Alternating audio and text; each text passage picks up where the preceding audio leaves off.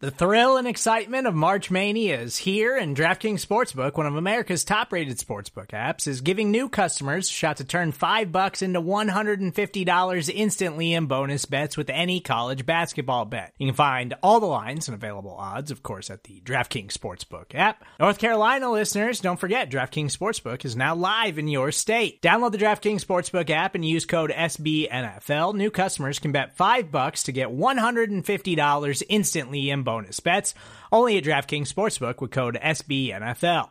The crown is yours. Gambling problem? Call 1-800-GAMBLER, or in West Virginia, visit www.1800gambler.net. In New York, call 877-8-HOPE-NY or text HOPE-NY. In Connecticut, help is available for problem gambling. Call 888-789-7777 or visit ccpg.org.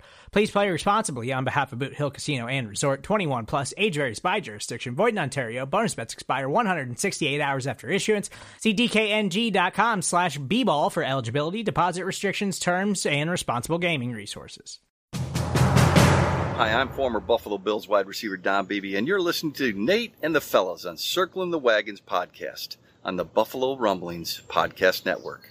Because nobody circles the wagons like the Buffalo Bills. Go Bills. Where else would you rather be than right here, right now?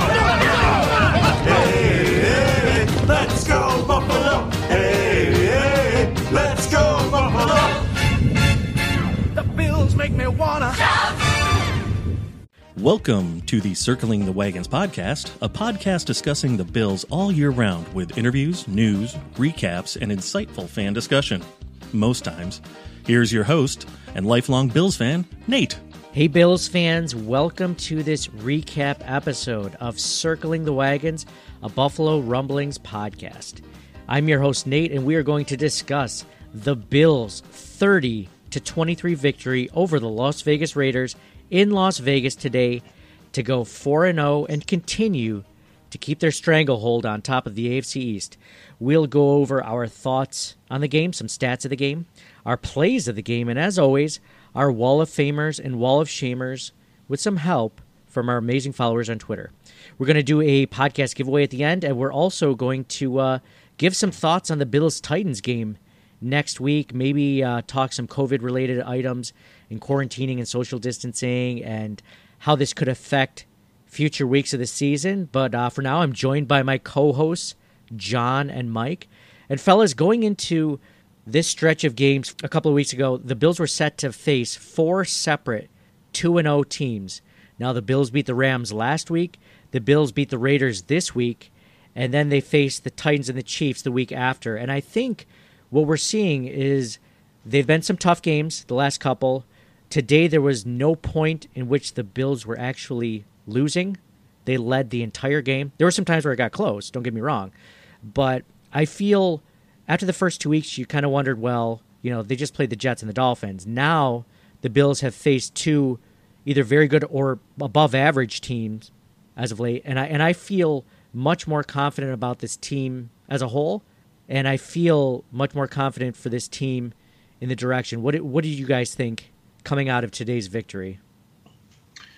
Well, I got to say, Nate, before the season started, there was never any doubt in my mind that they would go undefeated. So, I mean, to me, this is just, business as usual. John has such a hard time saying that with a straight face. Mike, what about you? Thrilled at the record, Nate. They're the only 4-0 team in the AFC. It's exciting to say, right? After all our years of, I guess mediocrity is even too strong. But awesome game today, like you said. Most teams we thought could beat up on the Jets and the Dolphins. So to have them beat the Rams and then the Raiders, if we look ahead at how much more difficult their schedule gets, got to play the Patriots twice, right? The Chiefs, a lot of more competitive opponents. It's nice to see them take care of business with these games. And then, like you said, step up their game when they play stiffer competition with the Rams and the Raiders. Well, I feel like last year, I don't know if they would even have a chance to beat those teams because they never really beat the really good teams last season. This year, I think that they really have a good shot. I mean, the Rams won today. They're 3-1. Their only loss coming from the Buffalo Bills. So this game in general, this was never really – it was close, but it was never really in question, unlike last week's game where the Bills kind of blew a lead. Now, they started their third quarter song and dance. But at one point, though, it was like 17-16, and it was like 51-49.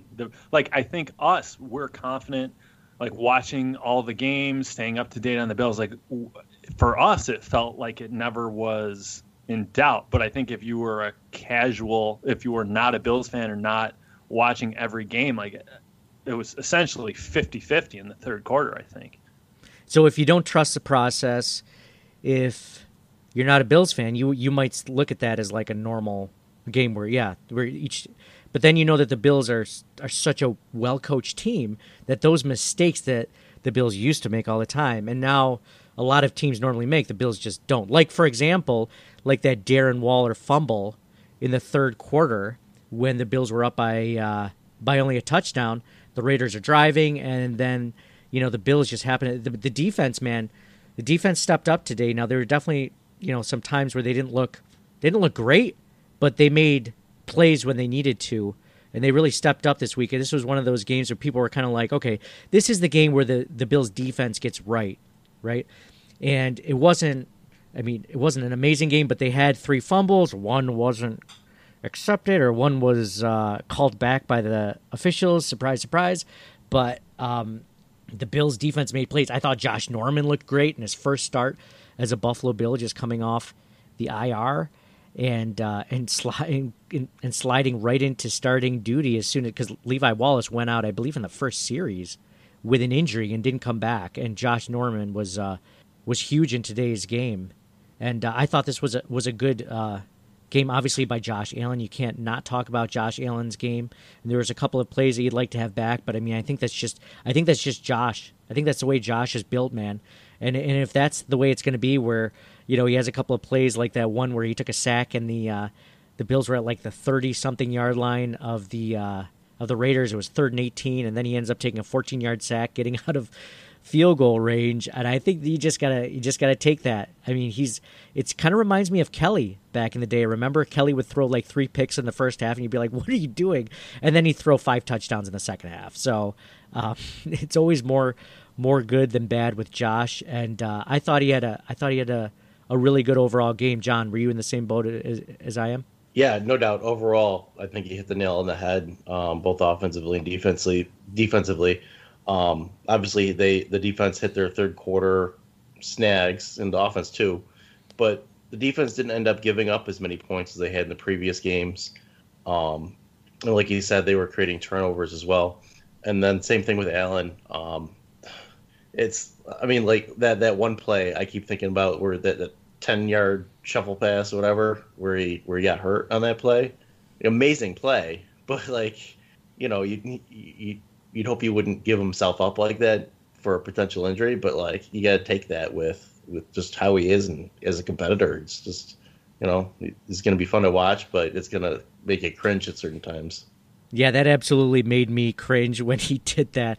I mean, you love it. You love it because he plays every single play like it's his last. This is the one that's gonna, score us a touchdown to put us up, and it's just his fighting mentality. And I think that if you were to try to take that away from him, I don't know if his teammates would respect him as much, because they love that about them. They love that he's willing to do whatever it takes, and I think it helps them and encourages them, and it makes them feel the same way when they're blocking for him, or they're out there trying to catch balls for him. And you saw there was a few catches that guys took this week where they got hammered. Cole Beasley for that one touchdown. I mean, he got hit by 2 different defenders in the end zone.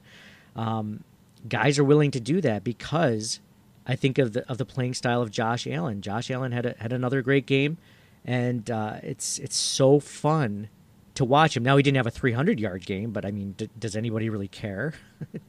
It's just a very efficient game, and I think he made the right decisions when throwing the ball. So, yeah, Mike, what did you think offensively, defensively, come out on the same page as both John and I? Yeah, well, I think it's just exciting. The Bills are averaging 30.75 points a game, 3rd highest in the NFL.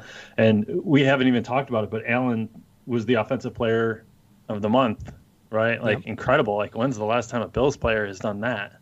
think it was like 2011 maybe or something. I don't know. So it wasn't our lifetimes. It was. I certainly don't remember it. And then I thought today, like the defense just attacking the ball.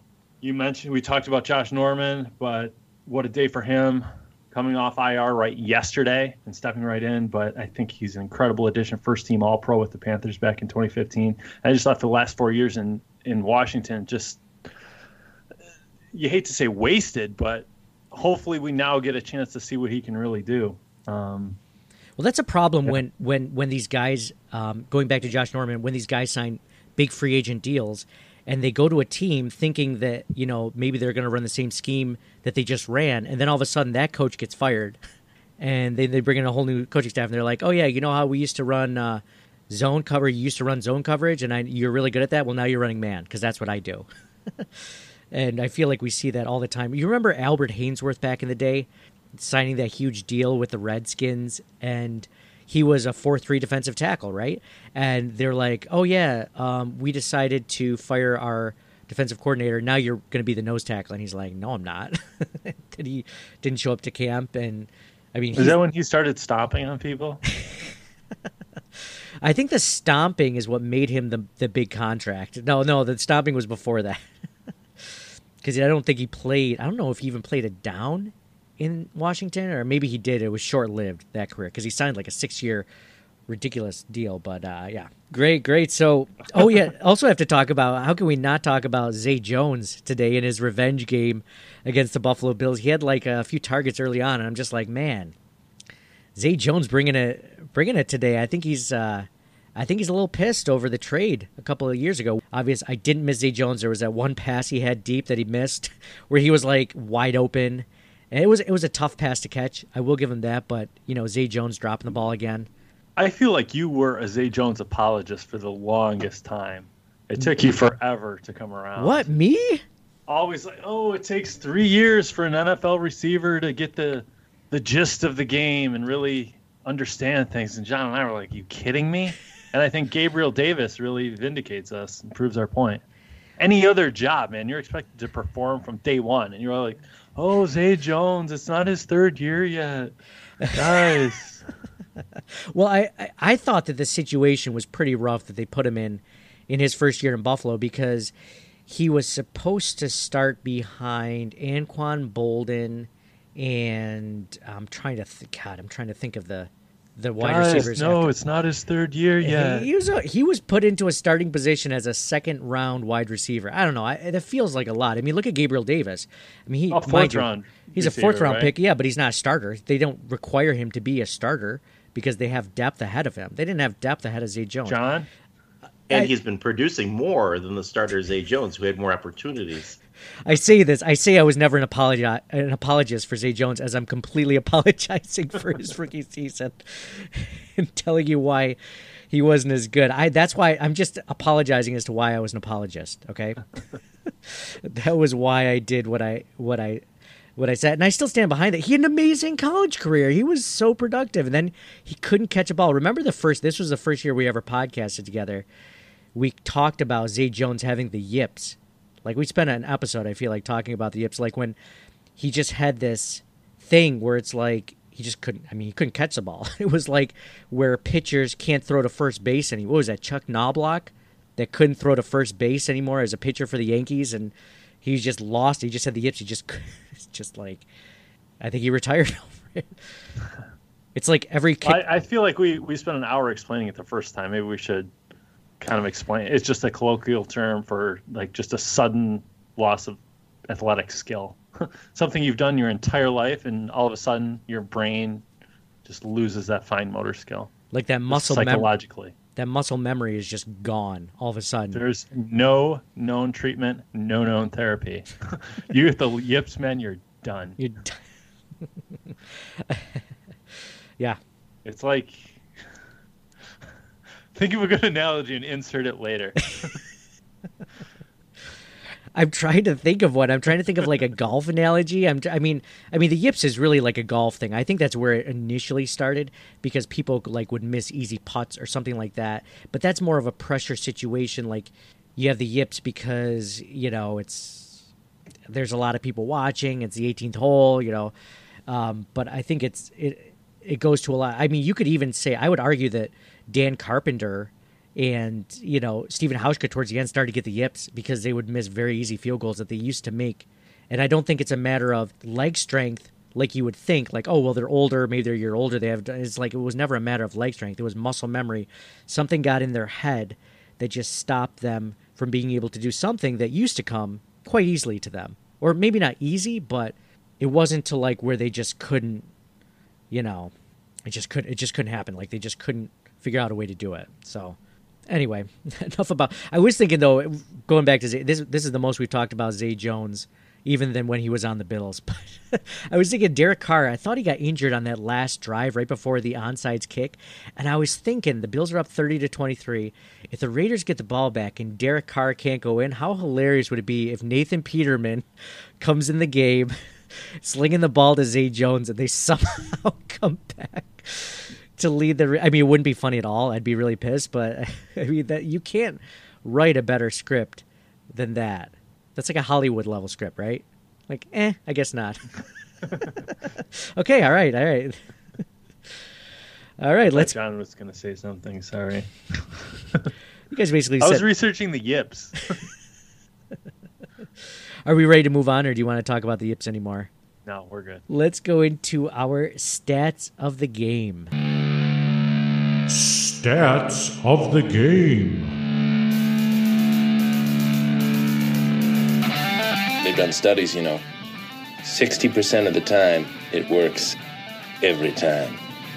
That doesn't make sense. So you're telling me there's a chance? Oh, people can come up with statistics to prove anything can't. 40% of all people know that.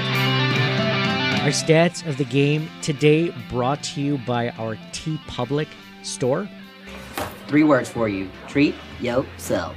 Now, if you're looking for some Bills t-shirts, hoodies, coffee mugs, whatever that you can't find anywhere else on the internet, check it out, teepublic.com/stores/CTWpod. We are releasing our Josh Allen King of the Fourth design.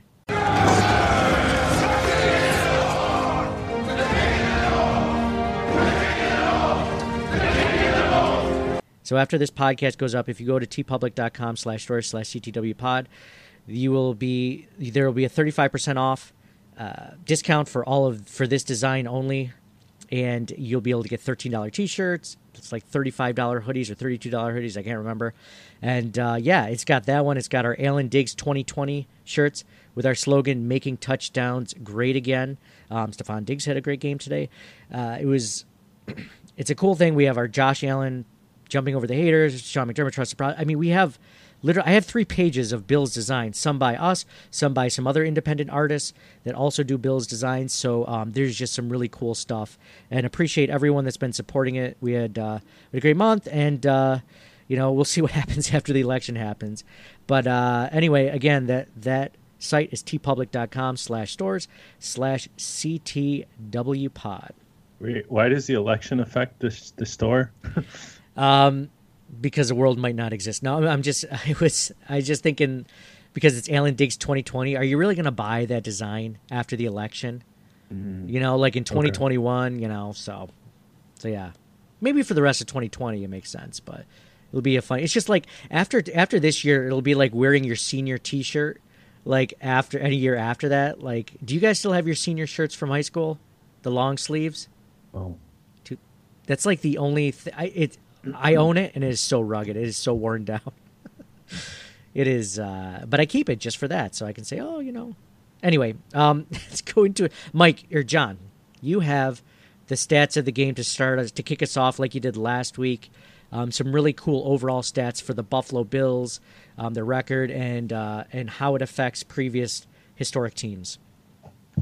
Yes, sir. So this is the 9th time the Bills have started the season 4-0. In the previous 8 times, the Bills made the playoffs 7 of those times. They won the division 5 of those times.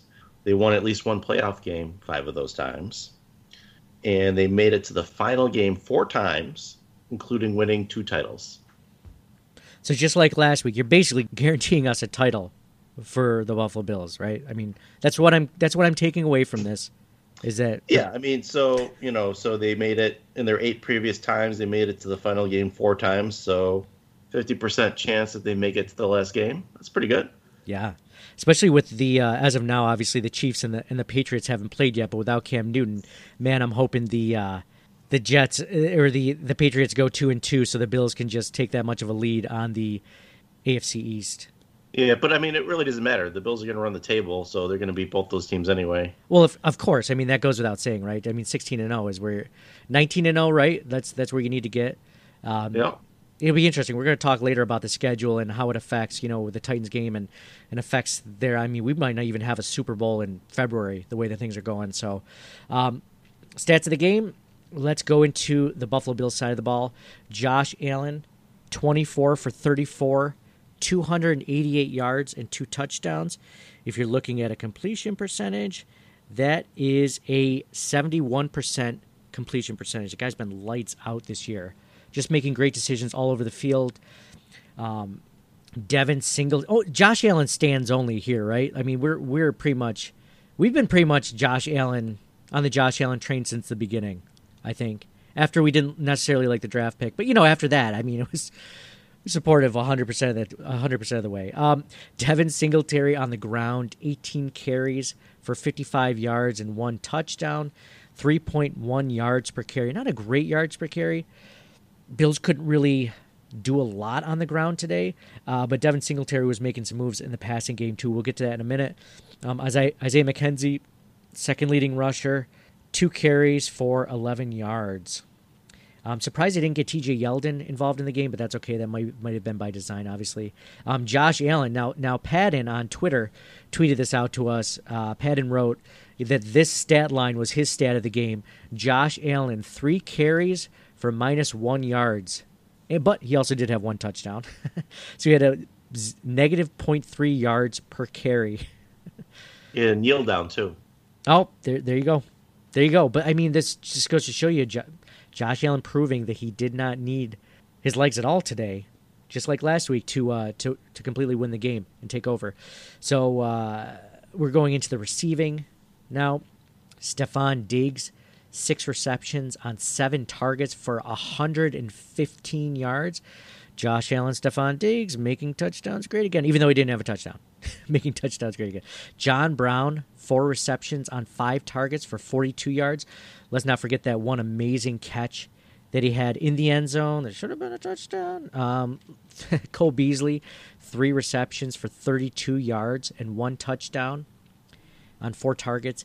Gabriel Davis had 1 reception for 26 yards and 1 touchdown on 1 target. What an amazing way to start off the game with that touchdown drive to start the game, and the Bills never looked back after that. Devin Singletary, we were just mentioning Devin Singletary in the rushing game, the receiving game, 5 receptions for 21 yards on 6 targets. I'm so happy that they're finally using Devin Singletary in the receiving game and just using the running backs in general. And then just a bunch of... there were, let's see, 1, 2, 3, 4, 5, 6, 7, 8, 9 receivers involved in today's game. Even Andre Roberts got a reception. It's pretty cool. As far as fumbles go, Josh Norman, Quentin Jefferson forced fumbles and both recovered them.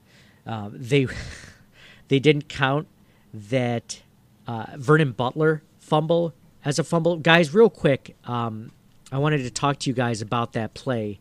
That was maddening to watch Derek Carr take a sack, and we just watched it again right before we got on to record. And basically, Derek Carr is falling down, and he fumbles the ball. It looks like he's about to pitch it backwards, actually, to who I don't know. But it definitely didn't look like a forward throw. It definitely didn't look like a forward pass in general. And they called it not a fumble for whatever reason. The Bills recover it, and they decide it's not a fumble. Their reasoning when they came back from commercial break or whatever on CBS was that they were calling him down by forward progress, but it wasn't a run at all, and it was just a sack, and it was a sack in the backfield. It wasn't like one of those plays where the guy's being stood up and you blow the whistle because you don't want him to get hurt or injured. It was literally just like in the middle of him.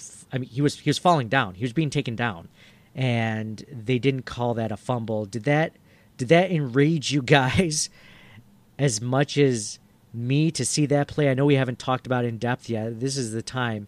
How maddening was it to watch another blatant call go against the Bills for the 88th week in a row? Yeah, it was terrible. Like he's barely getting sacked, and like the ball comes out not too long after he gets hit. Like, how do they blow it dead in that split second in between? It was awful. I don't think they even blew it dead because we watched it again in real time, and there were no whistles whatsoever. Awful, just truly awful. Every week there's something different. And you know what? You know what's different about this team is that they can overcome those things, unlike in years past. I thought it was a bang play. Like I definitely agree with you guys, but I wish you could have seen a replay or a second angle. Or now there's no fans, you can certainly hear the audio if there is a whistle. Like it's just they immediately went to commercial, and you're left wondering, like scratching your head, like what is happening? And I got the sense like it felt like they did that a couple of different times when like you're intensely interested in what's about to transpire, and it's like nope. It's frustrating. Are you saying that is like a conspiracy? Like they're trying to do this? Like CBS is trying to make it divert our attention so that we don't question it? I mean, they did mention when they came back, they're like, "Oh yeah, it was a," but by then it's 3 minutes of commercials. You forgot what the hell you just saw. They didn't show enough replays. I still can't stand that on every broadcast. Every penalty should be shown multiple times. Every fumble or change of possession or potential almost touchdown should be shown multiple times, and they're trying to figure it out. Yeah, like you said, bang play. It was hit within what, a half a second, not even. He fumbled it or tossed it backwards. Either way, it wasn't. He didn't have forward progress. The guy was tackled in the backfield. He wasn't trying to run. There's no forward progress in a sack. Could you imagine how many times like Josh Allen would have been saved from a fumble or just a sack in general, or any contact if they blew it dead as soon as he was trying to make some sort of forward progress? You're talking like 2 times every game they would blow the whistle, or they'd not count a fumble, depending on if Josh Allen had a fumble that game. But anyway, that enraged me. That was so frustrating as a fan to see that call go against the Bills.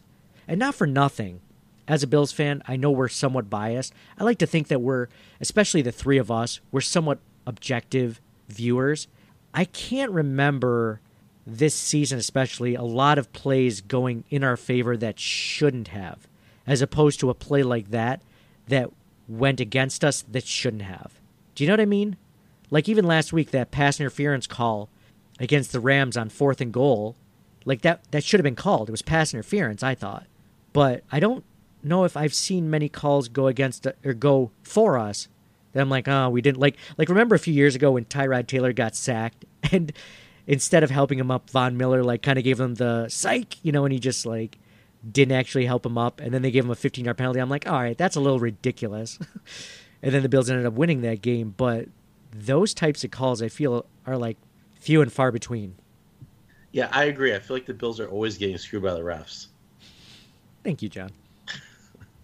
I think it's extremely difficult to separate out the confirmation bias for us as lifelong Bills fans. We forget about the questionable personal foul on roughing the passer on Josh Allen. I'm like, I don't really know. Like if I was on the other side of things, maybe that would have been raised. Like maybe not a popular position when we're talking Bills podcast, but it's.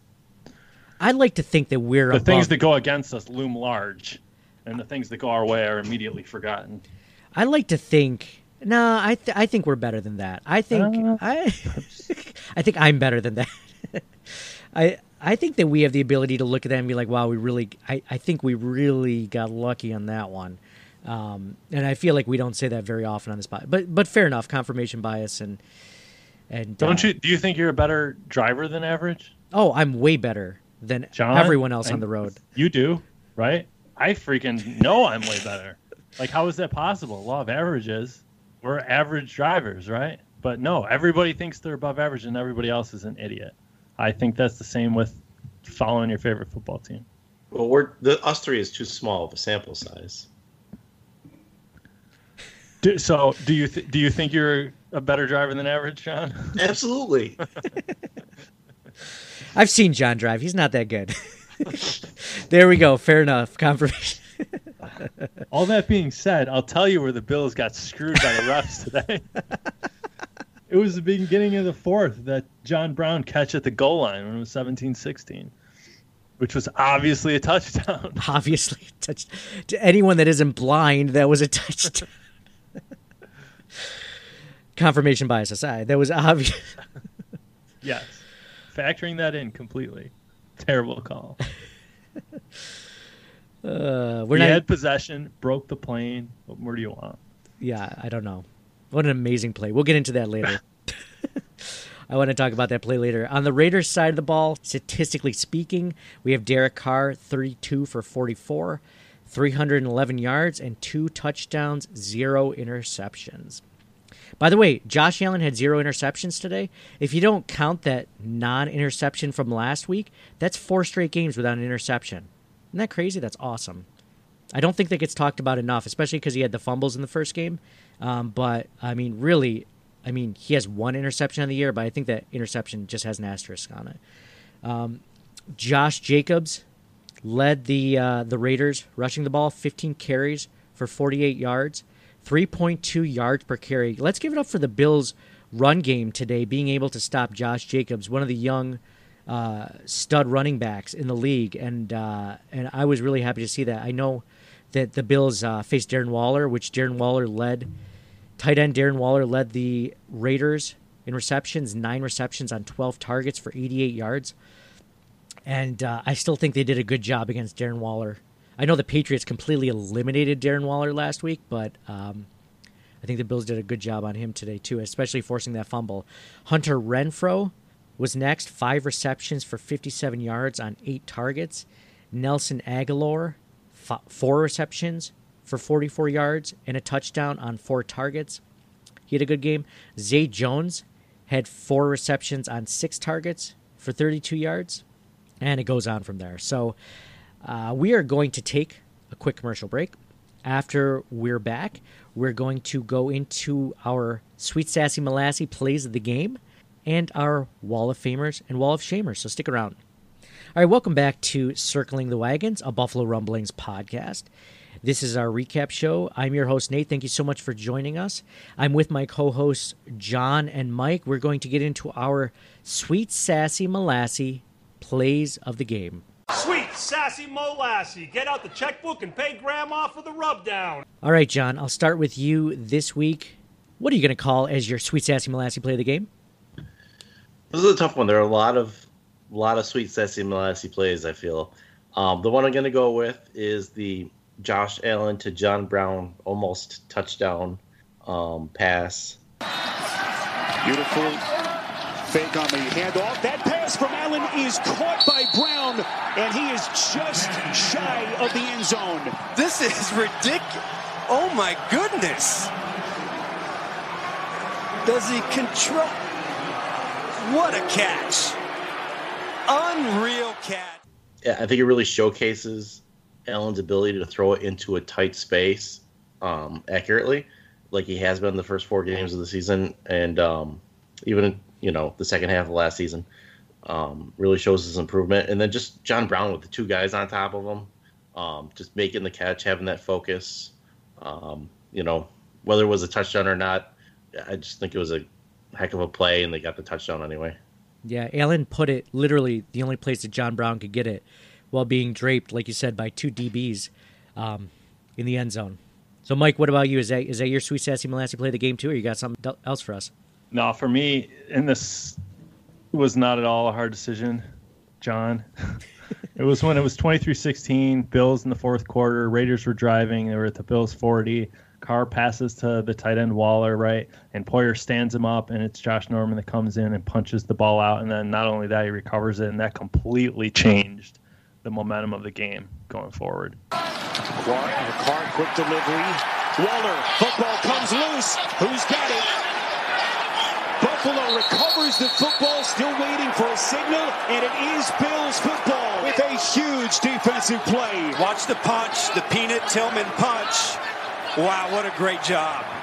great job by Josh Norman to just aim right. Absolutely. Bills never looked back from there. Nope. And then on the ensuing drive, the Bills scored a touchdown to go up 30-16. It's another good one. I'm going to say there were a lot of good plays in this game. I will say John is right about that. I'm going to go with the incredible 11-yard touchdown catch by Cole Beasley in the second quarter. Allen slinging it towards the end zone. It's caught. Beasley for the touchdown. And he went nearly head over heels, able to squeeze it. I think that was just an unreal catch. It was something that just shows, like I mentioned before, Josh Allen willing to take hits and do whatever it takes to win the game. And that was Cole Beasley doing the same thing, just showing him, hey, man, I'm going to catch this ball in coverage, and I'm going to get hit in the bottom by a defensive back going after my legs, and I'm going to get hit on top by a defensive back going for my head, and I'm still going to catch this touchdown. And the Bills went up 14-3. There were a couple of other really good plays, by the way. I have to give some honorable mentions to a couple. One being in the fourth quarter, the Bills' defense forced a stop on 4th and 1 as the Raiders were driving. Gruden goes 3 tight ends on 4th and 1. This is Jacobs. Did he get it? Buffalo says no, and the Bills take the football back. Ed Oliver, he's the guy.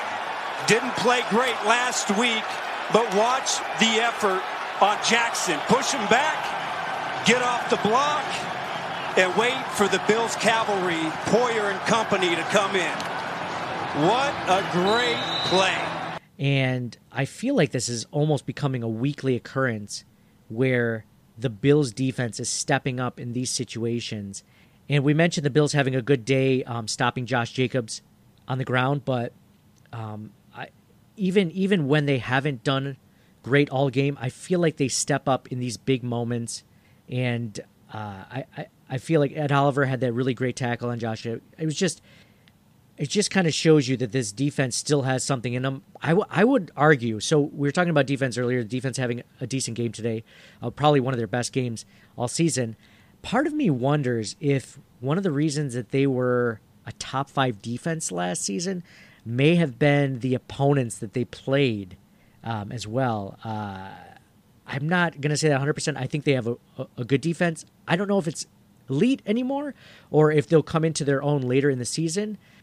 But it's gonna be interesting to see. I think they have a good defense, but luckily their offense can win them games when it counts.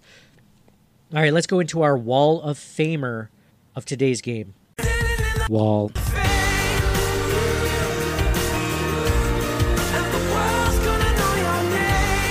All right, John, Mike, I'm going to start off with you this time. Mike, who do you put on your Wall of Fame for today's victory? It's got to be Josh Norman. All right, cool. All right, John. You want some extrapolation? It was his Buffalo Bills debut, right? We've been waiting and waiting. He been on IR for 3 weeks with a hamstring. He suffered the injury the first week of padded practice back in training camp, so he basically missed all of camp. We touched on it already, but he used to be a first-team All-Pro in 2015 with the Panthers. And just had a great debut. Yes, had a great debut, especially when he not being expected really to play much. But when Levi Washington went down in the first quarter, it was next man up. And with Norman, right, like not only forces the fumble but also recovers it. And I thought that was the play of the game. Yeah. As mentioned by your sweet sassy. He's the player of the game. Nice. John, what about you? Wall of Fame. You can't go Josh Allen every week. I'm sorry, Mike, but you're wrong. And this is kind of weird because I am going to go Josh Allen. I think this is the 4th week in a row. Very surprising. I don't think surprising. I've ever picked a Bills quarterback in the last 15 years as the player of the week. But I'm doing it again. 280 yards passing, 3 total touchdowns. Plays inspired football. He gets the rest of his team to a point where they're just playing their hearts out, and you can see that in both offense and defense. And he's just amazing. I just can't say anything else about it. That video resurfaced. I don't know if you guys saw it on Twitter, John. You might have seen it, where it was it's like a Hyundai commercial, right? It's like a 7-minute long clip, and it was circulating around Bill's Twitter the last week, and it was basically his backstory for before he was drafted, right? And they're talking about him coming from, California, which everyone thinks, surfing and, Hollywood, but it's like literally like flat and it's all farmland, right? His parents own a farm, and they showed about like him working on the farm, and it was one of those things where you realize this guy. It's almost like a Rocky story. Like, you remember the Rocky poster? He had $1 million. His whole life was $1 million to one shot. Well, Josh Allen's success right now is like a $1 million to one shot, because he finished high school. He got no offers whatsoever. He was offered to like walk out. And Bruce Nolan went over this on last Thursday's podcast, but there was just so little going in his way to actually succeed in the NFL that, like, I mean, it was really cool to see it come around and to just hear him talk about it. His family, like, what he got no D1 offers coming out of high school. He did JUCO ball just to hopefully get someone's attention, and then he went to Wyoming, which when was the last time Wyoming competed in an FBS level, and he made it there. He became the 7th overall pick, and the Bills have him. And it is indicative of, I think, as Bills fans, like the underdog. I know he went in, 7th overall, but it's like, everyone counted him out, just like everyone always counts out the city of Buffalo. They only see it one way. They only see the cold weather, the snow. They don't see all the good that it has to offer. And I feel like it's the same thing with Josh Allen, and people are finally seeing that, and we're seeing it, finally come to complete fruition. And it's fun. It's fun to be a fan rooting for him and seeing that kind of maturation process happen within your own starting quarterback, and see the lights come on and everything's firing, and we're reaping the benefits of sticking with him this whole time. So good on us. Good job, everyone.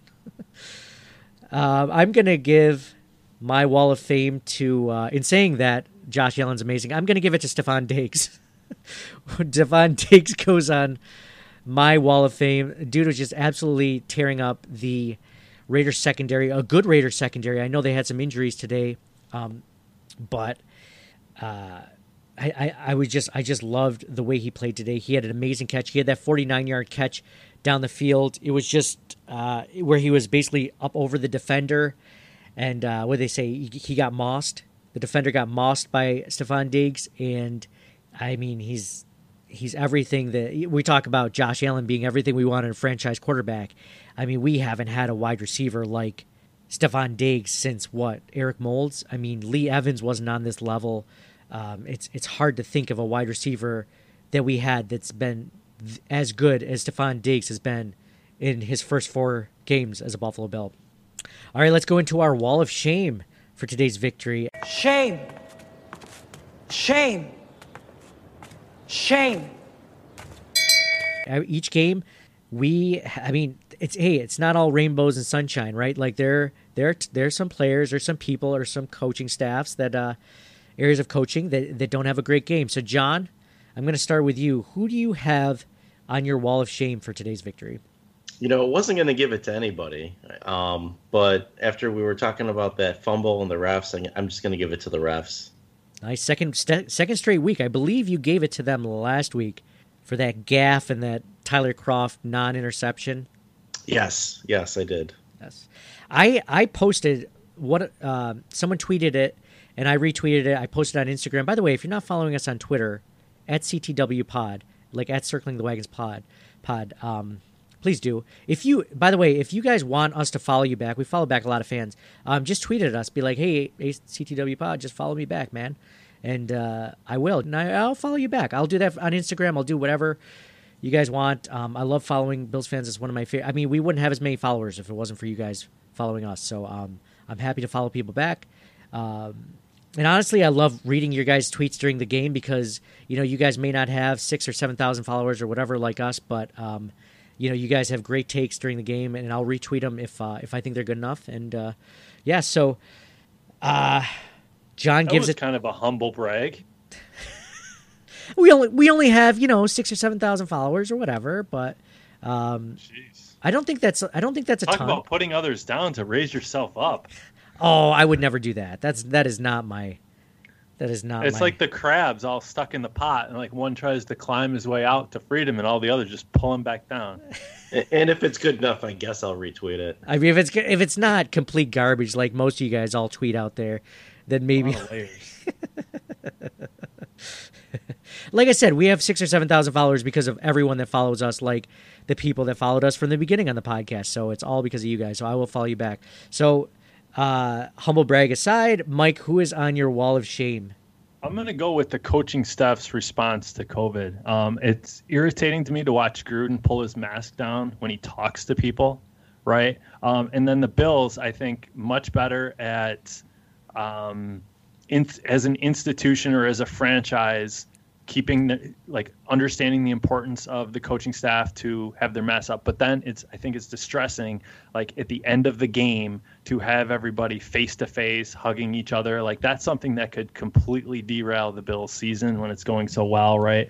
You hate to talk about the season when it's people's lives really at stake, but NFL policy required to wear masks at all times on the sidelines. And I think just the behavior puts the 2020 season at risk, because the Raiders, they violated the COVID protocols multiple times at this point. They've been fined $50,000 for unauthorized people coming into their locker room, right? And then Gruden was fined $100,000 for not following the mask protocols at a previous game. And then a large number of Raiders players were out at a charity event without masks and intermingling with just random randos from the public, right? Like, and that.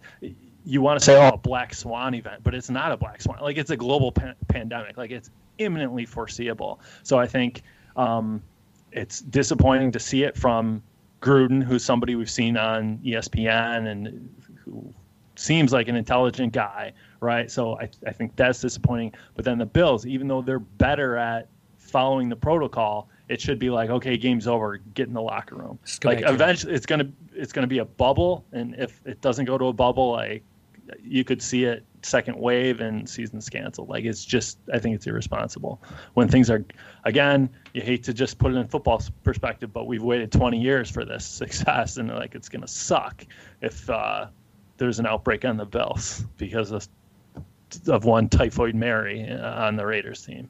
Yeah. You hate to be that guy that's like nobody likes a person that points out to other people that they're not wearing a mask. Like, if you're walking down the street and someone's walking on the other side of the street, do you really want to be like, hey, dude, you're not wearing a mask? Like, I don't think you necessarily need to be, but as long as you're 6 feet away. But like, you hate to be that guy that like calls people out. But I'm the same way. Like, I saw a picture of Matt Barkley and Robert Woods from last week taking a picture, like right next to each other, holding each other's jerseys. They used to play together at USC, and like, that's great. Like, don't get me wrong, like, they don't get to play each other that often. NFC, AFC, like, I get it.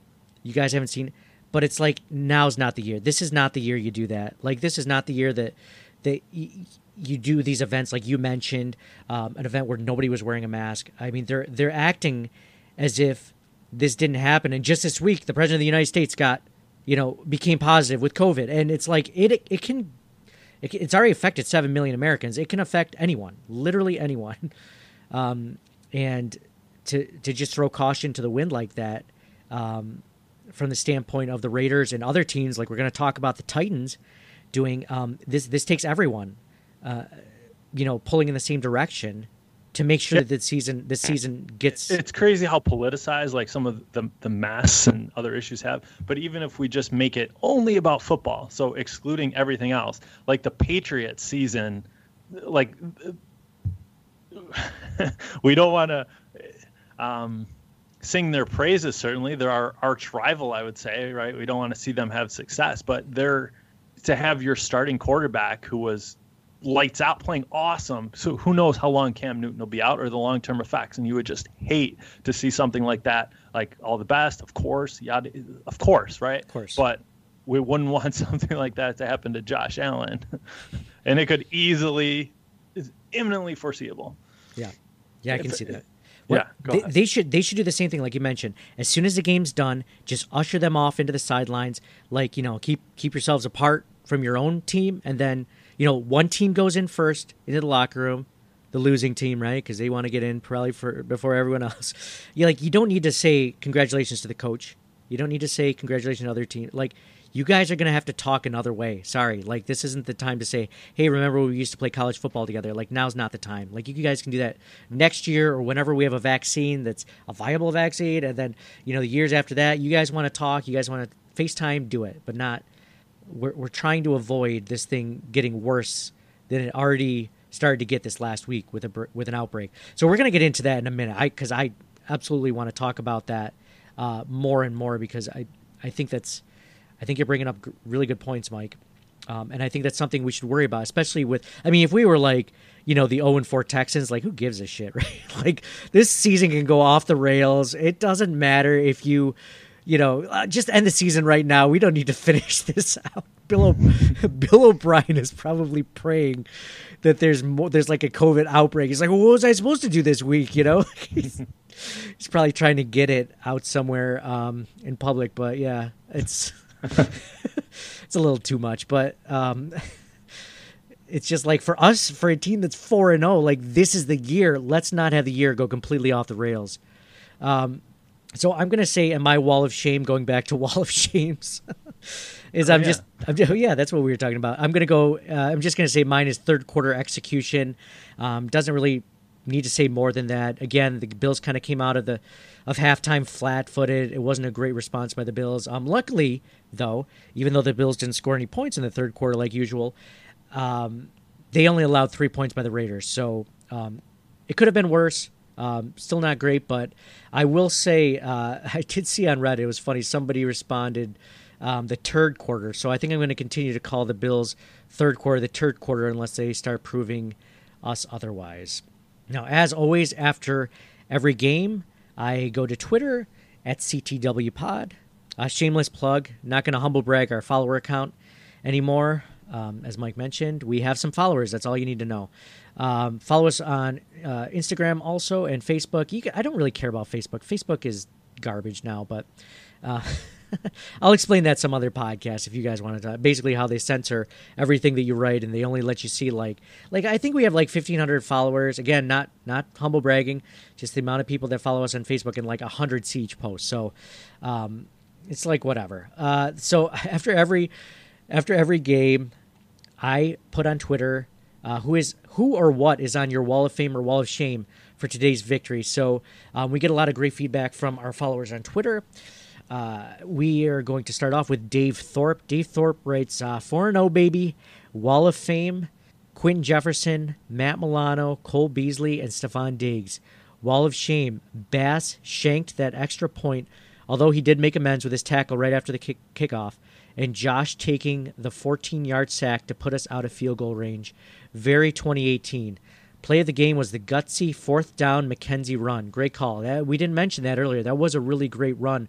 The Bills were 4th and 1, and there was an end around for Isaiah McKenzie for a 19-yard gain on that. That was really creative. Another great game. Another great game called by Brian Daboll. Again, we're all worried about Leslie Frazier getting the phone calls for a head coaching job, and I think that's moved to Brian Daboll. Andrew Ensing is in. He writes, Wall of Fame, Quentin Jefferson bouncing back from a terrible roughing the passer call to strip, sack, and recover the fumble. That was a great play, by the way, by Quentin Jefferson. Really excited to see him have a great game, especially after last week. Apparently he didn't have a very good game stopping the run, so great bounce back game from him in general. Wall of Shame, he writes, the Bills' defense in general needs to play better and cover short, middle of the field passes. Mike Taylor is in. He writes, Wall of Fame, Allen's toughness. I have a love-hate relationship with the way he uses his body. If he just went down, he would never be in danger of injury, but you gotta love the extra effort. Man, that is a constant back and forth with me also, Mike. You love to see it, but then you just like, man, when he went down with that injury in the second quarter, I'm like, I hope this is only going to be for the next few minutes and not the entire season, you never know. You never know with those injuries. Mike writes, Wall of Shame, missing short passes. There were 3 or 4 short, easy passes dropped. A couple of those were the receiver's fault. A couple of those times, Josh didn't put it where he needed to put it. Mike Graham writes, Wall of Fame, Diggs with that Moss-like catch. Man, it feels good to have him on the team. Wall of Shame, AJ Klein. He makes me nervous every time he is on the field. Glad the Bills stopped playing him in the fourth quarter. Man, that is funny. I've seen there was that pass in the end zone to, was it the Jason Witten touchdown or was it the Hunter Renfrow touchdown? I can't remember, but either way, AJ Klein was back there covering nobody, either in the zone or whatever, and didn't stop that catch. I haven't seen a lot of positive from AJ Klein this season. I know he's not on the field as much, like Mike mentioned, not in the fourth quarter at all, and I know the Bills don't like to have 3 linebackers on the field that often, but man, not a whole lot of positive out of AJ Klein this season. Phil Zone Ready writes, Wall of Fame, McDermott's upside down face mask. By design, minimizing the third quarter, and he's saying minimizing the third quarter collapse, which is a good point. They did minimize the third quarter collapse. Still a collapse, but just not as great of a collapse, right? We're not talking about like an entire tower falling down. It's just like you fall off the first story of a building, right? It's going to hurt, but it doesn't, paralyze you. Well, it could, I guess. Wall of Shame, McDermott's upside down face mask. And now Bills Mafia is wondering if he should wear it upside down in the second half forever. 4 and freaking 0. That's funny. Wall of Fame and Wall of Shame he gave to McDermott's upside down face mask. All right. Jared Scroggins is in. Jared writes, Wall of Shame, Josh Allen didn't throw. Now, he did the thing where it's like the SpongeBob SquarePants when he's like, oh, the Josh Allen didn't throw for 300 yards, like hands on his hips thing. It's like, all right, Jared, you cannot do Wall of Fame or Wall of Shames where I have to explain a meme to people while I'm reading it. But that's essentially what he's doing. Funny, sarcastic, we get it, snarky. For real, though, the defense needs to step up and play like last year. Wall of Fame goes to the wide receivers that made some tremendous catches today. Again, I'm sure he's talking about the Cole Beasley touchdown catch. You're talking about the John Brown non-touchdown catch that he made. And then, obviously, Stephon Diggs' entire day.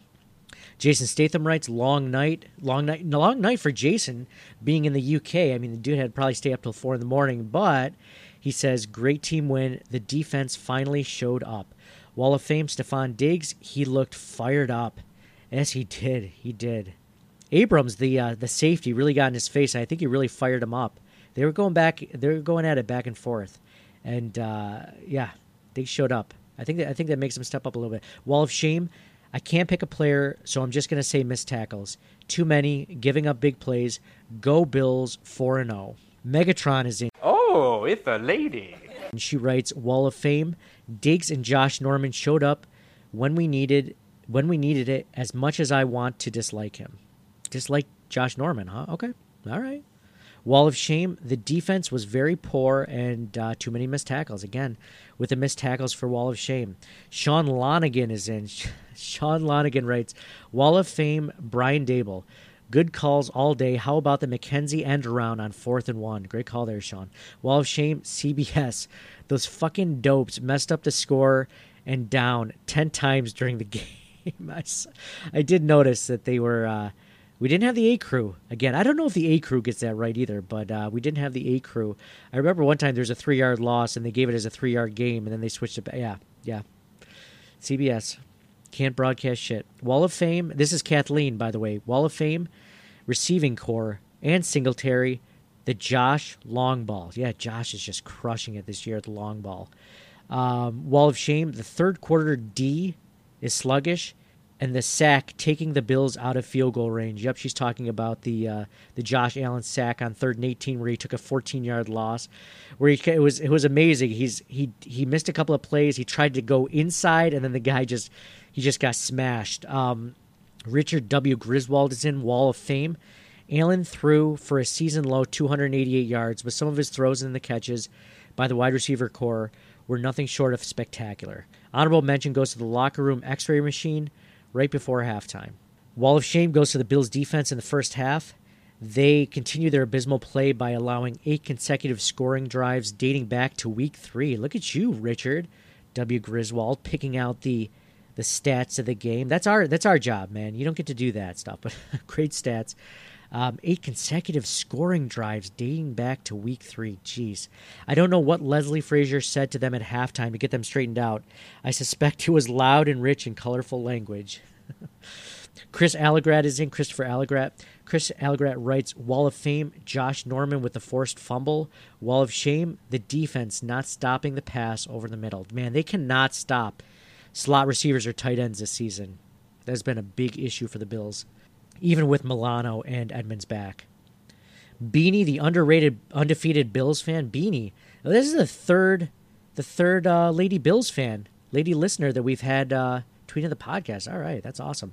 She writes, Wall of Fame, Allen gets permanent residence here, so I'll go Josh Norman. Forced a turnover that let us run away with the game and switch the momentum. Well, is it weird? Whenever I think of momentum changing plays, I always think of Gettysburg for some reason. Was that just beat into us in school? Like the changing of the Civil War was the Gettysburg, battle, the Battle of Gettysburg. Am I the only one that thinks that every time I think of a play that changed the game? Mike, you're the AP history buff. It's just me, isn't it? I think have you ever thought of that? A play that changed the game? No, it was the Gettysburg of the game. No, is that a new? That's not a new segment. We should try to. I think your synaptic connections were just a very formative time when you learned that or something, and I don't. You're saying I have a childlike thought process? Something just latched on in your brain. Momentum shifter, right? That's all I don't know. Because you could say that about anything, couldn't you? Yeah, that I do. I do say that about everything. It was the Gettysburg of no, but I mean that project that I worked on. Everything has a turning point. Like, the Napoleonic Wars is like when Napoleon invaded Russia and it was a catastrophe. Like that's when everything started to suck. Like Gettysburg, everything started to go right. You're lucky. I don't like. There's a turning point in everything. Literally, right? Literally. I've never heard of the one that you mentioned about Napoleon. Who's he? What's he? Is there Napoleon? a person? Is there a person involved? Napoleon? You don't know who Napoleon is? I've obviously heard of Napoleon. Do I remember the Napoleon-Russo War? He was the emperor of the French who was taking over Europe, right? Conquering the whole continent. And then he got quite cocky and decided he had a treaty, and Russia was an ally. And then he's like, I'm going to invade Russia. As they do. As they often do. Not realizing that Russian winters were very cold. Man. So he went in with, say, 600,000 men and came back with 20,000. Like that was a momentum shift. Oh yeah, yeah. I think that seems to be the common misconception of people trying to invade Russia from the West is not realizing how far it takes to get to Moscow. Very far. Very far. Very cold. Or you have to just decide you're going to start in like April, right? Like when it starts to get warm. Like the Oregon Trail. It's just. You can't start in June. Yeah. Fascist dictators, emperors, they always make the same mistake. Never. Yeah, exactly. Just like the Oregon Trail, you never travel. You always travel when the weather's about to get good. And then you got to make sure you end that travel in like October. You can't make it go through the winter. That will not end well for your family in the Oregon Trail. What about how come nobody ever invades Russia from the east? They never go through China or whatever. That's just just not done. Just not done. I'm like, so much warmer there. I don't get it. It's just, yeah. I have heard of Napoleon though. I will say that the Louisiana Purchase, right? Yeah. That's okay. You're a little bit more focused on the U.S. The U.S. That's all I care about. Isn't that all we? Are you saying I'm a very egocentric person? What was it? What was that term in history that they always show? We were homeo. Homogeneous? Homogeneous, yeah. Or egocentric. Yeah. Yeah, we're both of those things. Yeah. Going back. What were we talking about? So I shouldn't. So you're saying I should not introduce a new part of the podcast, a new segment where we talk about the Gettysburg of the game, and then I'll do some Civil War type music playing in the background. I'd be like, "What was the Gettysburg of the game, Mike?" And you'll be like, "No, you mean the Napoleonic Russian play of the game." Like, do you think we should add that? I'm completely talking about. So what would you do for the Civil War music? I just feel like 50,000 people died, it's kind of... Oh. Or, like casualties. So it's like, we could think of something like more lighthearted. Like Napoleon. Well, it's a lot longer ago. Oh, so it's just a matter of time, and then we're able to forget all the fatalities that happened. Yeah, okay. I wasn't suggesting, though, we use that. What would you use? I don't know of a good... anyway, if you guys have a good idea of like a changing point... Maybe a movie? Oh, a movie, like when the other... When the one fiction? Side, when they went from... That's like every single movie ever made when the odds are against them and then they overcome those odds. The Rudy moment? The Rudy moment of the game? No, yeah, okay. Something like that, but better. But better. Josh Allen, by the way, Josh Allen's story is like Rudy. Is like a Rudy-like story. Farmer, except Rudy was like a farmer in the Midwest. Josh was a farmer in California. You talk about like odds are against him. Except in the end, like Josh Allen is a potential MVP candidate, and Rudy had a sack on a game, meaningless play. A meaningless play that didn't matter whatsoever in the game that they were running away from. Notre Dame was completely destroying the other team. And the coach only did it because the other players threatened to quit. Allegedly. And then he never played again. All right, so where were we? Beanie the undefeated Bills fan? Wall of Shame, God, the entire... Terrible. Yeah, terrible. We're cutting all this out. Wall of Shame, God, the entire defense could go on here. Absolutely no pass rush. Man, the Bills really need... I know this is way too early in the season and we've gone off track multiple times, but I would put like pass rusher somewhere up high on the list, not at the top of the list. I would actually put like offensive line help, pass blocking help for Josh Allen. Could you imagine? He has all the same weapons he has right now next year in 2021. You give him an upgrade offensive line and maybe another tight end, and you're talking the guys, the offense is unstoppable. It's unstoppable if he doesn't get injured, man. Mark writes, Wall of Fame, the whole Bills team, first visitor to win at Allegheny Stadium. Is it Allegiant Stadium? I think that's what he means. Allegiant Stadium? That's awesome. Yeah. Allegiant, yeah. Allegiant. It's probably autocorrect, Mark. It's not your fault, man. Oh, he did correct himself afterwards. I didn't see that. Allegiant. That's all right. We knew what you meant. Wall of Shame, the definition of a touchdown. Ugh. Well, it's only if you're the Bills, the definition of a touchdown. Every other team, it seems completely clear for. Not bitter. We're going to get some new people in here. Joe Forrest writes, Wall of Fame, the defense showing up, and Wall of Shame, NFL officials not giving Brown his touchdown catch after blowing another call on the Bills. The NFL hates the Bills Mafia. Yes, they do. They hate us. Adam Talmadge is in. He writes, Wall of Fame, Josh Norman stepped up in place of Levi Wallace and forced a crucial fumble. Diggs, 115 yards. Bean looks like a genius every week, man. Yes, he does. Wall of Shame, the third quarter woes. Missing the cherry on top of the sundae. 4 points missed. The extra point in Allen's sack. We'll need those points for better teams. That's a good point. I forgot that we never mentioned Tyler Bass missing that extra point. Yeah.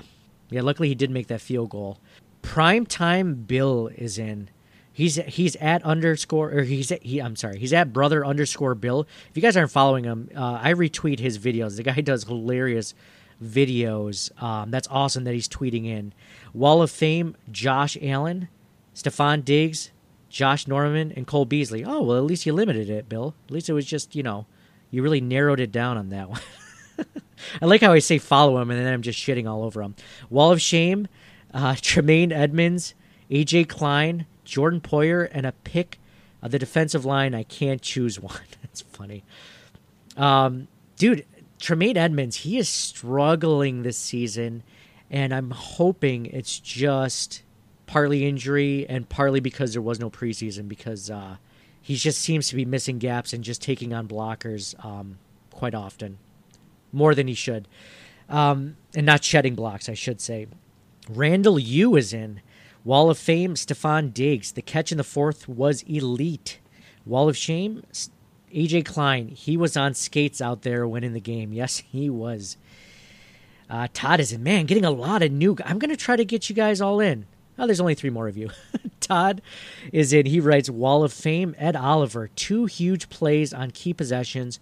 Josh Norman for the same reason. Yeah, Ed Oliver. We haven't talked a lot about Ed Oliver besides that huge 4th down stop. But I'm really enjoying the way Ed Oliver is playing this week. It was tough last week because the Bills were getting gashed through the middle by every single defensive lineman. But yeah, I think I'm glad to see some growth from Ed Oliver. I'm hoping we're going to see more sacks as the season goes on. Wall of Fame. Dave writes in. Dave says, Wall of Fame, the Joshes. Josh Allen, nice. Josh Allen, Josh Norman. Wall of Shame. Cian Fahey, probably going to call that ball to Diggs interceptable. That ball to Brown on the goal line was clearly a routine play even an average quarterback could make. How many times did Josh steal his lunch money back in the day? See, man, Dave, I agree with you. Cian Fahey, he's one of those Twitter trolls that just loves to just completely crap all over the Bills and Josh Allen specifically. I just block that out, man. It's just like those guys are going to they're just trying to get under. There comes a point where people just try to troll you in general and try to get under your skin. The first few times you get upset about it, and then after a while it's just like, whatever. Like, just keep talking about it. I mean, it's just not going to get you anywhere. Like, it's not true. You just look like an idiot now. And that's pretty much Cian Fahey. And by the way, real quick, I just want to talk about, because Aaron Schatz, speaking of guys that get under my skin, I'm just going to talk about how Dave shouldn't let people get under his skin, like Cian Fahey, and I'm going to talk about how Aaron Schatz from Football Outsider gets under my skin. He just wrote, like, sure, Allen's success is, just because it was 3% probable doesn't mean that when it happens that, it was still improbable at the time. It still happened, but it was still 3% probable. And I don't know if you guys feel the same way. Jump in if you want to, but when somebody says that, like, Josh Allen becoming successful is only like a 3% probability, he might have just been throwing a number out there. I don't know what his model really showed, but maybe, in my opinion, it's time that you relook at your model. Because you think of these guys make up models to who's going to be successful in the NFL, who's not going to be successful in the NFL, and they give somebody a 3% chance. They're saying, well, obviously my model's correct. It was just improbable, which I agree was improbable. But maybe, just maybe, there is a factor that you didn't include in your model. Maybe there were multiple factors. Maybe if you looked at closely, there were 2 or 3 factors that you don't have in your model that would have said Josh had maybe a 50-50 chance of being successful in those factors. So when you don't include them, I feel like, yeah, it was a 3% chance maybe in your model, but maybe your model needs work, which I don't think these analytic guys, are willing to admit and really truly evaluate the fact that Josh Allen is being successful. Maybe it's time you start reevaluating the way that you look at analytics. Plus, you got to factor in that 37% of all statistics are made up. Where'd you read that? A quote by Abraham Lincoln on the internet? Abraham Lincoln. Not many people know this. The father of statistics when it comes to analytics and quotes about statistics. I think you make a good point in terms of, like, it comes down to the model, right? But maybe he's looking at all historical data and feeding it, like, people with, or players with, this accuracy or this number of wins or this. Like, I agree with the premise that I think it's smart to think probabilistically, and just because it didn't pan out this time doesn't mean it's wrong. Like, you could look back at 2016 election and all the high profile projections, right? Like, oh, if Hillary has an 80% chance of winning, well, if Trump wins, it doesn't mean the model's wrong. It means in different iterations of the same thing, like, right, maybe she wins 80% and Trump wins 20. Just because Trump wins, we're in the universe where he wins one, doesn't mean the model's incorrect. So, like, I applaud an attempt to think probabilistically. Like, too often it's either yes or no. It's binary. Yes, no, not really. It should be, well, I think there's a 70% chance of this happening. And just because it doesn't mean it's wrong. Yep. Like Sam Darnold was higher rated. You had Rosen, a lot of people. But two, I think what complicates it is you're not talking in a vacuum. And I think Darnold or Rosen would have swapped their spot with Allen, so to speak, in terms of being a Buffalo Bill, with Brandon Beane surrounding you with quality players and the coaching staff and the consistency. Like, Allen finds himself in a very enviable spot, I think. And that's huge for a young quarterback. Yeah. Enough can't be said about that, Mike. Great points. Yeah, I'm sure they wish they did. And I'm sure, even some quarterbacks that do get that opportunity, if the front office and coaching staff does build around them, maybe they don't take it also. So, I mean, hats off to both Beane and the front office and McDermott for getting the most out of Josh Allen. Josh Allen willing to put the work in to be that good. All right, I'm going to end it on a couple more. JNC Bills fan writes, Wall of Fame, Tyler Bass for that absolute boss TD saving tackle. That's a good point. What I love about JNC Bills fan is he also says Wall of Shame, Tyler Bass for not being as good as House Money and putting himself in a position where he needed to make a money play. I love the Wall of Fame, Wall of Shame, same person, just like we did week 1. And we likened it to the employee of the month, someone becoming employee of the month, and then getting walked out that same day and getting let go from your job. That's great. I still love them. Buffalo Ceilings writes in, I never get in Buffalo Ceilings. He tweeted at us. He said, Wall of Fame, motor for solid rushing, good blitz pickup, and that backfield stiff arm. Wall of Shame, AJ Locksmith Klein. He can make anyone be open. Nice. I like that one. Love adding new nicknames in. So thank you guys all for tweeting at us. Next week, so Mike, next week the Bills, quote-unquote, play the Tennessee Titans in Tennessee. We don't know if that game's happening. Are there odds up for that game as of now? As of the time we're recording this Sunday night. Yeah, let me backtrack a little bit. Titans are 3-0. They beat the Broncos 16-14 week 1. They beat the Jags 33-30 in week 2. They beat the Vikings 31-30 in week 3. Incredibly close games. Week 4 was supposed to be against Pittsburgh, but it's now been moved to week 7 following the coronavirus outbreak with the Titans. And the best current odds we have, do you guys want to take a guess? Oh, absolutely. John, you got to get in on this. Let's see. They're in Tennessee. The Bills are 4-0. The Titans are 3-0. We don't even know if they're getting back all their players from that are on the COVID reserved list. I'm going to say the Bills are definitely favored then. I'm going to say it being in Tennessee, they're not going to be favored by as much. I'm going to go 3.5. John? I'll go with 3. Ooh, got to give the nod to Nate. What I found, one place had 6, one place had 8.5. Oh, wow. Jeez. So these are like the outlaw lines, just the feelers they're throwing out there real early to see what people are biting on, but higher than we might expect if the Titans are indeed undefeated. But huge question marks surrounding the organization with Corona. Yeah, man, I feel like the Bills, real quick, while we're on the Titans, I feel like the Bills always have Tannehill's number, though. I'm not worried about him compared to other quarterbacks, compared to even David Carr. Or Derek Carr. Let's talk about that game real quick.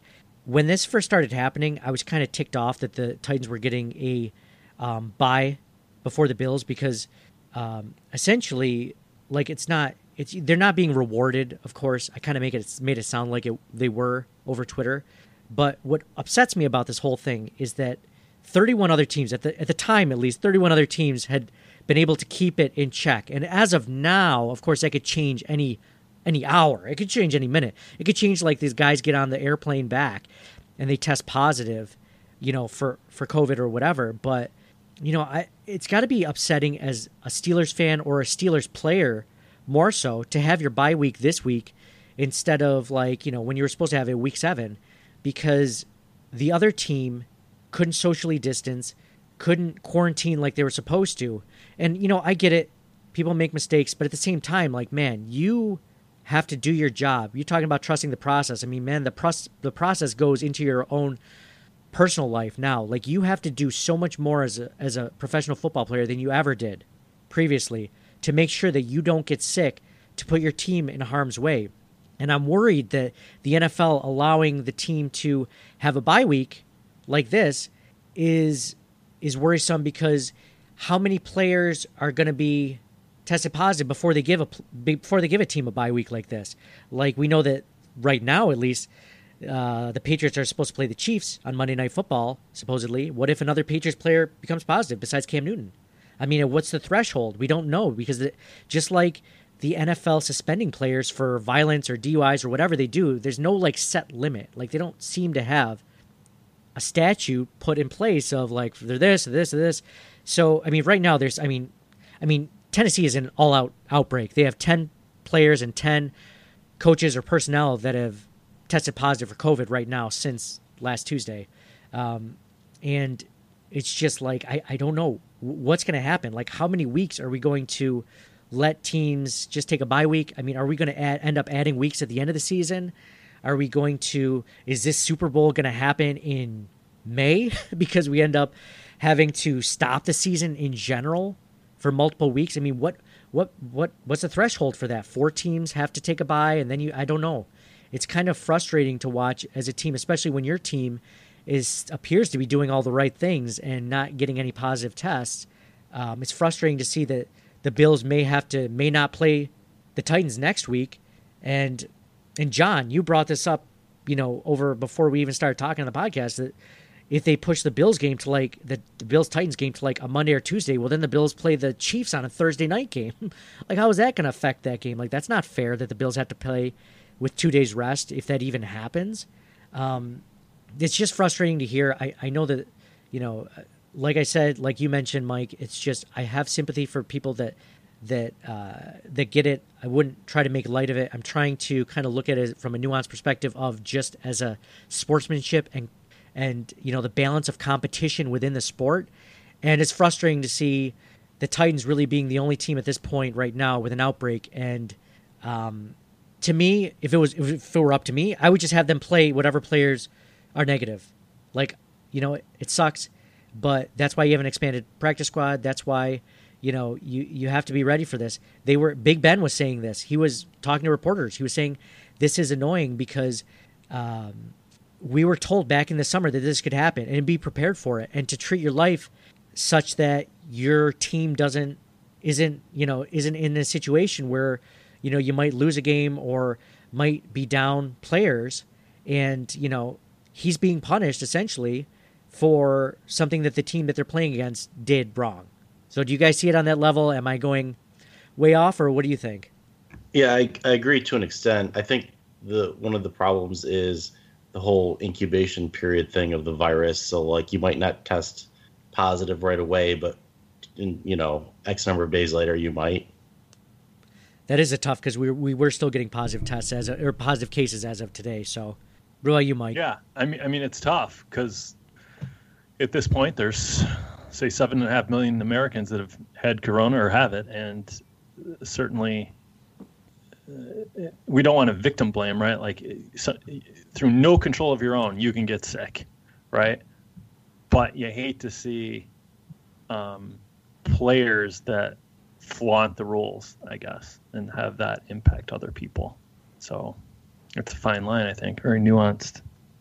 Yeah, I thought like in the beginning of the season, okay, we got through the beginning of the season, no major positive tests recently, and I'm like, okay, we're good. Like this will be at the end. And then I listened to Takeo Spikes and on his podcast saying, like, he was talking with Tutan Reyes, another former player, and they were just like, yeah, there's no way this is going to last. Like, the way the guys, he's like, we know how guys are. They can't handle not being out, being young and rich and not, and I'm just like, that made me a little bit more pessimistic. And I was thinking, well, maybe week 10 or week 11 we'll start to see it. We're already seeing it in week 4. So, but the NFL is being, like, they haven't, to your point, really outlined the steps or at what levels things will change. They seem very reactionary and not at all proactive. For as big, that's always my argument with the NFL. For as big as they are, as much money as they make, they're not as organized as you might think when it comes to these sorts of issues. So I bet you they have a lot of contingencies in their back pockets for things, even if it's like adding weeks at the end of the season and all this other stuff. I think they just really don't want to change anything. But if they have to, I think they must already have those plans in place. Yeah, so if the Bills are 6.5-point favorites going into Tennessee with what you know now, John, would you make that bet? Or would you bet the under? Yeah, put it all on Buffalo, man. Of course. Mike, what would you? Would you take that bet? 6.5? It's a little high for me. I was hoping for 3.5, so I might bet the under. I might think it'd be a little bit closer, but the Titans have been playing teams close. They can score points. If it's 8 points, I think I take the under, with a touchdown being in between. Yeah, I mean, that's the magic line too, right? 7 for me, 7 points. Anything under that, I'm going Bills for sure. Yeah, absolutely. Okay, let's do our weekly podcast giveaway. We have a Harrison Phillips signed mini helmet we're going to give away. If you're wondering how to win one of our weekly podcast giveaways, just go to Apple Podcasts, leave us a 5-star review, mention CTW or CTW Pod or Circling the Wagon somewhere in the description, and you are in every week. You have to listen every week because I'm not going to contact you when you win. Just shoot us an email, ctwpod@gmail.com. Message us on Facebook, Twitter, Instagram, whatever you do, and let me know, and I'll send that off to you. And the winner this week is Mojo River Fish. Mojo River Fish, you have won a signed Harrison Phillips mini Bills helmet. So I want to thank everyone for listening. Appreciate you guys listening with, if we missed anything or if you want to be ready for next week's game, please check out the rest of the amazing lineup on the Buffalo Rumblings podcast channel. Hit that subscribe button.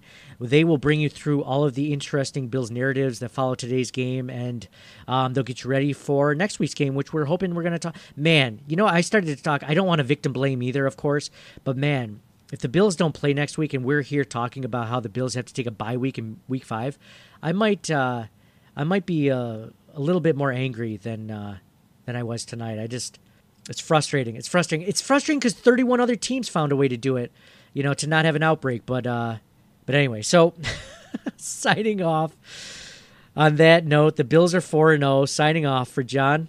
Hey, how about that? The 4-0 Buffalo Bills. Where else would you rather be than right here, right now? For Mike? Quarter of the way through the season, I got to give him an A+, 4-0. Outstanding. Go Bills. For me, Nate, based on John's stats earlier, we can pretty much expect to be in the Super Bowl. So go Bills. We'll talk to you guys again next week. Thank you for listening to the Circling the Wagons podcast. Download and subscribe to us in your favorite podcast service. Email us at ctwpod@gmail.com. That's Charlie Tango Whiskey Pod@gmail.com. Follow us on Facebook and Twitter at CTWPod. And most importantly, go Bills!